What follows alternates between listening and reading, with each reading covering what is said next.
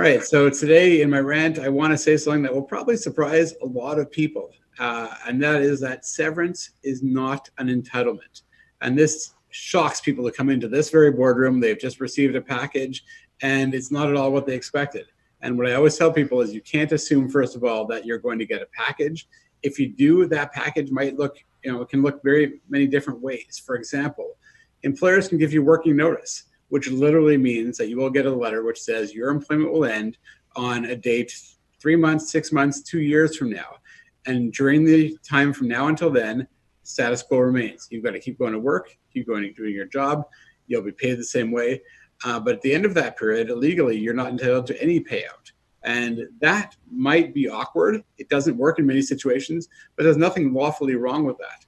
Or you may not get a lump sum, you may get a salary continuance package. And Richard Sellis and I were discussing in season 2, episode 6 of Fire Away, that severance packages can include things like bonuses, pension, or pension typically not, bonuses, commissions, stock options, etc., but they may not. Or what we typically see is that the package says your salary will continue, but it's got a clawback, which means that if you find new work during the notice period, your entitlement will stop and you'll get some reduced amount because you have essentially mitigated your damages.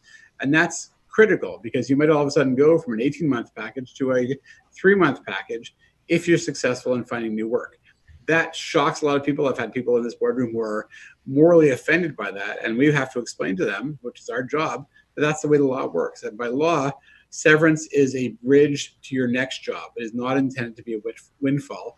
And courts don't generally like the idea of someone double dipping. So if you find new work, then your employer's obligation to continue compensating you will end, assuming that the compensation level is comparable. That's the way the law works. So if you, for example, if you were not to agree on a severance package and you file a wrongful dismissal claim, and a court says that you are entitled to 1 year of severance, and 1 year is worth $100,000. But let's assume that during that year you find new work and you make $40,000. Now your former employer only owes you $60,000. They will deduct whatever you earn dollar for dollar. And that's what employers are essentially trying to recreate in their severance packages. So the most common offer we see these days is a severance package which says you will continue to receive your salary and benefits for X amount of time or until you find comparable employment. And when you do, you will get 50% of whatever was left in your package. And the reason for that 50% is because otherwise what we used to see is someone would look at the package and say, well, let me get this straight. I can either continue being paid for 12 months and sit at home, or I can go find a new job and still be paid the same amount. I may as well just sit at home.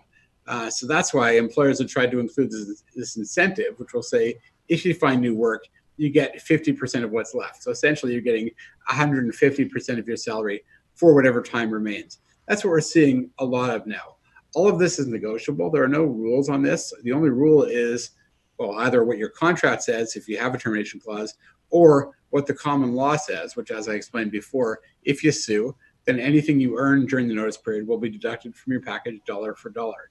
So it's important to remember you don't have this automatic entitlement to your severance package, and it could be lump sum, could be salary continuance.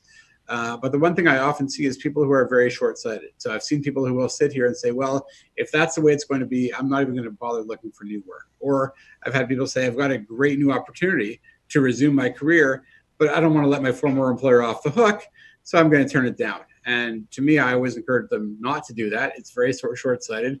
I've seen people pay the price by turning up that great opportunity, and a year and a half later, they're still looking for another opportunity when their severance package is run out. So I really don't encourage people to do that. I do encourage people to negotiate the packages because oftentimes you have employers who will lowball the first offer. So it never hurts to ask for more.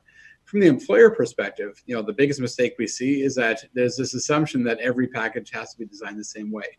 And the worst mistake you can make is assuming that there's one size fits all. Just because every past employee that was let go got a lump sum doesn't mean you have to keep doing that. There may be a good reason for working notice. For example, we've helped many clients go through the closure of either an entire company or a department. And you might go to the people in that department and say, we need you around for 2 months to help us with the transition. And after that 2 months, we're going to give you some sort of lump sum, which is essentially the incentive to stick around and do good work. Or you might say this person is very likely to find new work quickly, We know that at law they're entitled to around 18 months of severance, but we think they'll find a new job within 6 months. So offer salary continuance with a clawback.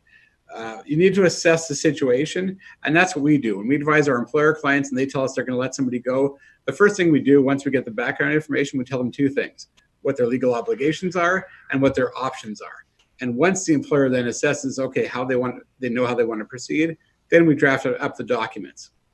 The flip side is when someone comes to us with the package, we'll tell them what their legal rights are, and again, what their options are, and what is missing from the package. And to the point that I discussed again with Richard Salas in episode 6 of season 2 of Fire Away, what's worth fighting over? Because you may have stock, warrants or options, but there's no point in spending $30,000 in legal fees if they're worth $5. So that's what you need to assess and basically pick your spots.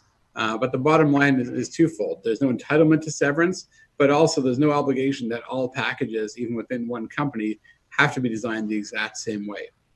So that's my 2 cents worth, and you got it here for free.